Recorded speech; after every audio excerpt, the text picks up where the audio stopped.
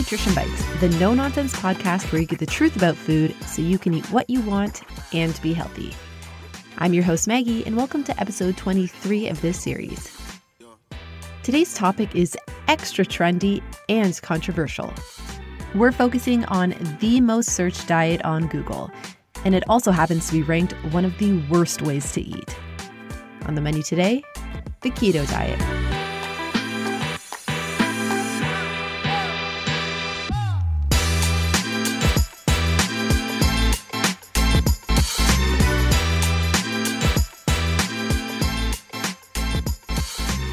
As a reluctant member of the lactose intolerant club, I mostly avoid dairy, but on occasion, you can find me sneaking low-lactose cheese into my shopping cart. A few days ago, when I was picking up my cheeky round of Parmigiano, a neighboring item caught my eye. Cheese wraps. Let me be more specific here. Thin, tortilla-like circles made entirely out of cheese. I first thought, this must be made for quesadilla connoisseurs who want a perfectly circular, giant cheese slice. But on closer inspection, I realized it had a different purpose. This cheese wrap was for the keto crowd. It heavily advertised that it only contained 1 gram of carbohydrates, and recipes on the back of the package promoted this as a keto-friendly tortilla replacement.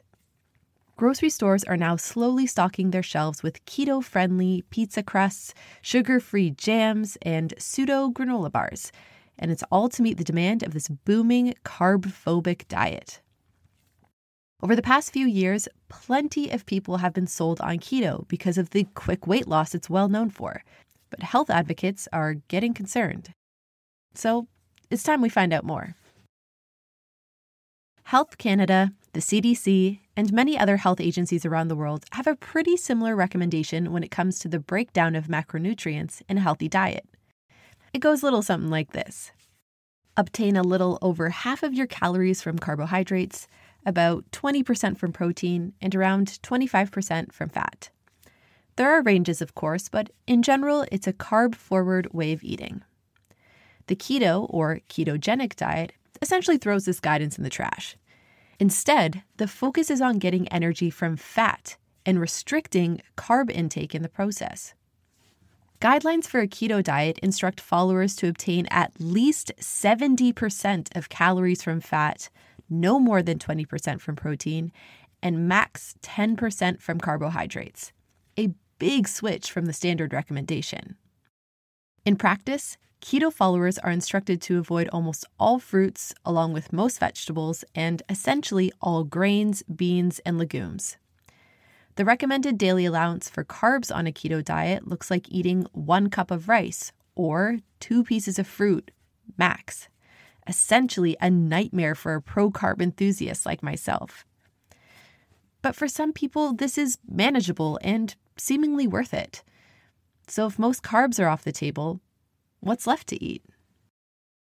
Well, the staples of a keto diet revolve around 3 things: animal products, plant fats, and low-carb veggies. This includes foods like meat, seafood, cheese, milk, plain yogurt, plant oils, nuts, seeds, avocados, and leafy greens like kale, spinach, and Swiss chard. Because of the meat-heavy, low-grain guidelines of keto, it tends to get confused with the paleo diet, but there are some key differences. Paleo, which has been described as the caveman diet, is based on the principle that we should eat only foods available to early humans. Its focus is on food groups rather than a specific macronutrient composition. So while both discourage eating grains, legumes, and anything with added sugar, it's for different reasons. Another big difference is that paleo discourages dairy intake while keto allows it. So while the caveman cosplayers miss out on the wonders of cheese, the keto dieters can make entire quesadillas out of them. Despite only becoming culturally popular in the past 5 years, the keto diet has actually been prescribed in the medical community since the 1920s. In particular, doctors have been using this diet to reduce the frequency of seizures in epileptic children. While the exact mechanism of how this works is not fully understood, the leading hypothesis is that using fat as an energy source over glucose changes the neural activity of the brain.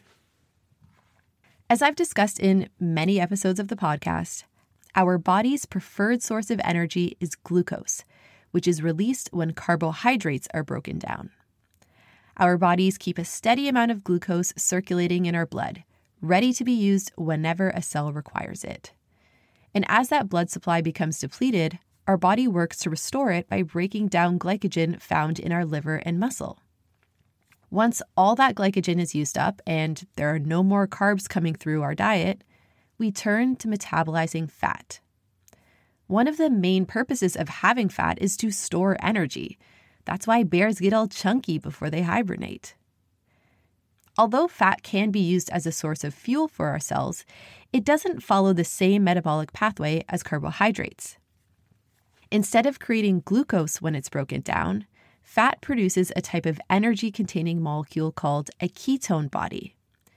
The process of making ketones is called ketosis. Healthy individuals naturally experience a mild form of ketosis during periods of fasting, like when we're sleeping, participating in a religious ceremony, or competing in endurance exercise.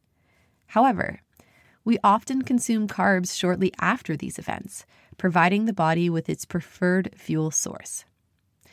You can think of ketosis like using a backup generator during a power outage. It's available when necessary, but not something our bodies are used to relying on for a long period of time. The purpose of a ketogenic diet, however, is to maintain a permanent state of ketosis. But why?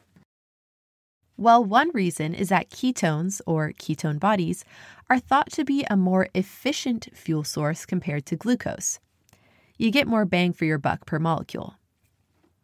But a more popular reason why ketosis is an enticing strategy is that relying on fat for fuel means that your body fat will be used up as an energy source. Not only does this result in weight loss, but the fact that you can achieve this while eating cheese, bacon, and chicken nuggets really helps sell this diet in the mainstream. But, like with all nicely packaged internet promises, keto is a little too good to be true.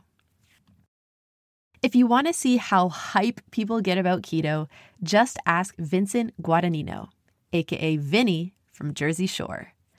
That's right, lovable Staten Island Vinny, also known as Keto Guide on Instagram, swears by a keto diet for weight loss and encourages others to follow suit.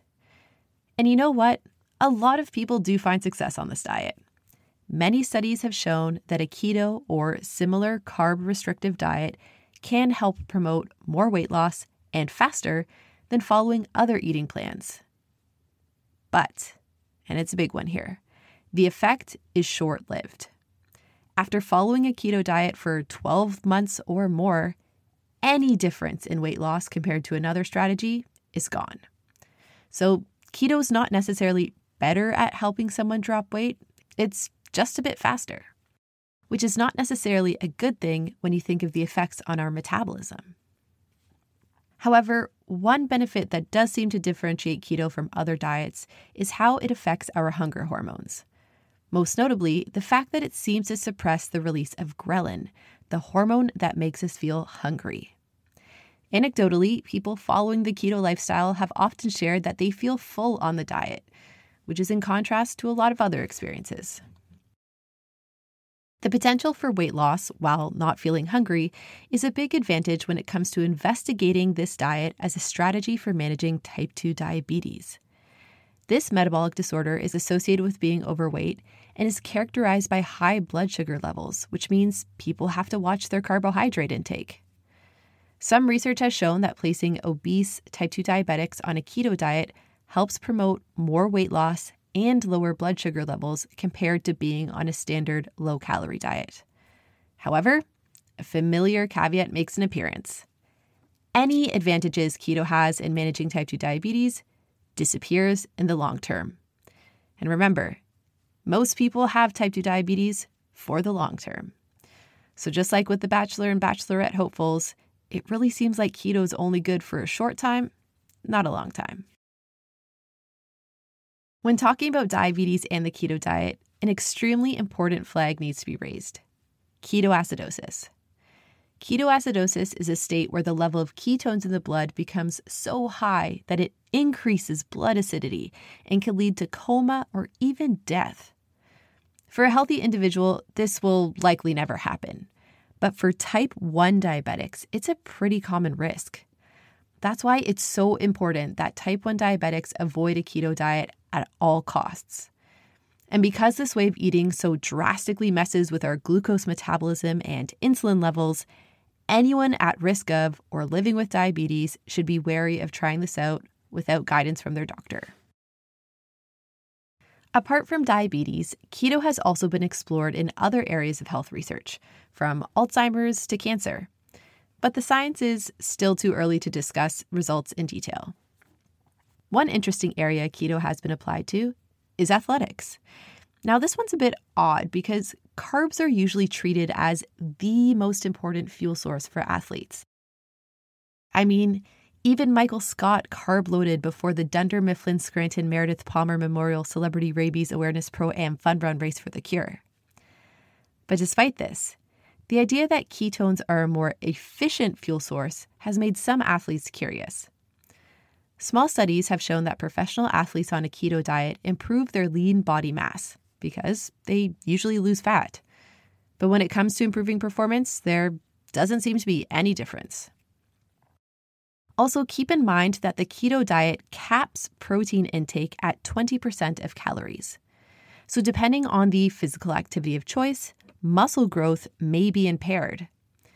The reason keto maxes out protein consumption is because eating too much protein can interfere with ketosis.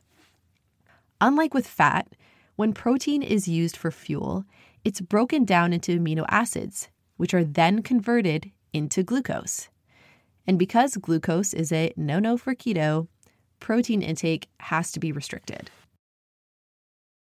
As a nutritionist, I'm always interested to see research on how diets can be used to treat disease and improve athletic performance. It's like my boy Hippocrates said, "Let food be thy medicine, and medicine be thy food." But we all know that the reason keto is so popular today is not because of its potential in health research. It's because we're vain. We are a culture obsessed with losing weight and having as little fat mass as possible. I mean, I'm already bracing myself for the Get Bikini Ready ads from local gyms come the new year. Despite the fact that keto followers do lose weight, and often quite quickly, it's well known among health professionals to be one of the least sustainable diets you can try.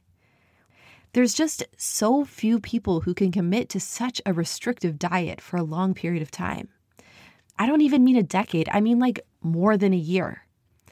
Research and anecdotal evidence show that many keto followers end up dropping the diet shortly after they begin. And take a wild guess what happens when they transition off. Any weight lost is gained right back. Like I covered in last week's episode, any type of diet that forces your body weight to yo-yo can have lasting damage on your metabolism. Another strike against the keto diet is that it essentially eliminates two important food groups, grains and fruits and veggies. Not only is it difficult to find a menu item you can eat while following keto, but even your at-home meals can become super limiting and repetitive. This can drastically interfere with social plans as well as your own enjoyment of eating. And if you can't enjoy food, then why are we even here? Also, because keto relies on tracking macronutrients, it's a diet ripe for developing disordered eating. This focus on numbers and percentages, rather than thinking about the entire context of a food, can also lead individuals to eat in a pretty unhealthy way, like bacon-wrapped cheese chased with a Coke Zero for lunch. Since meat and dairy products are such staples in the keto diet, there's also a concern from health professionals about long-term heart health due to the high levels of saturated fats in these foods.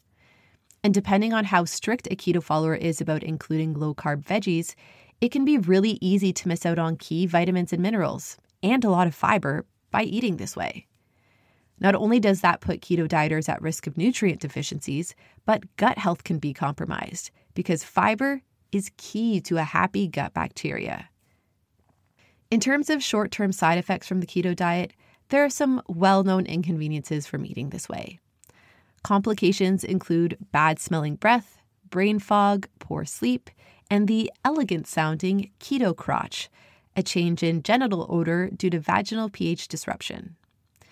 But these side effects aside, the biggest problem with the keto diet is that it's just really unsustainable, both for the environment and for our bodies. Choosing an approach to eating is a very individual journey, and same goes with weight loss. But long-term sustainability needs to be the cornerstone of whatever eating pattern you choose.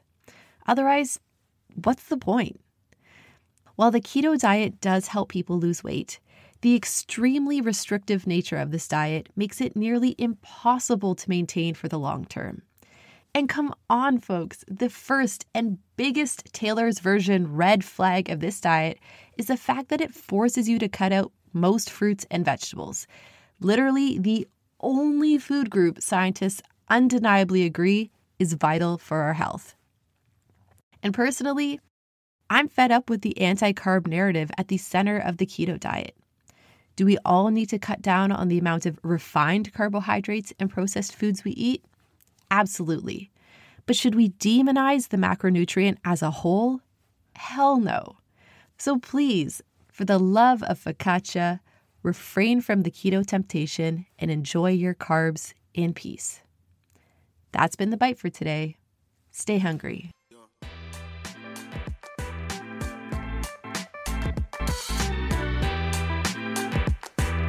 Thanks for listening to Nutrition Bites. New episodes are released 3 times a month. Make sure to follow along on Instagram at Nutrition Bites Podcast to continue the conversation. And if you haven't already, please make sure to subscribe and rate this podcast and share with a friend. Have a great week.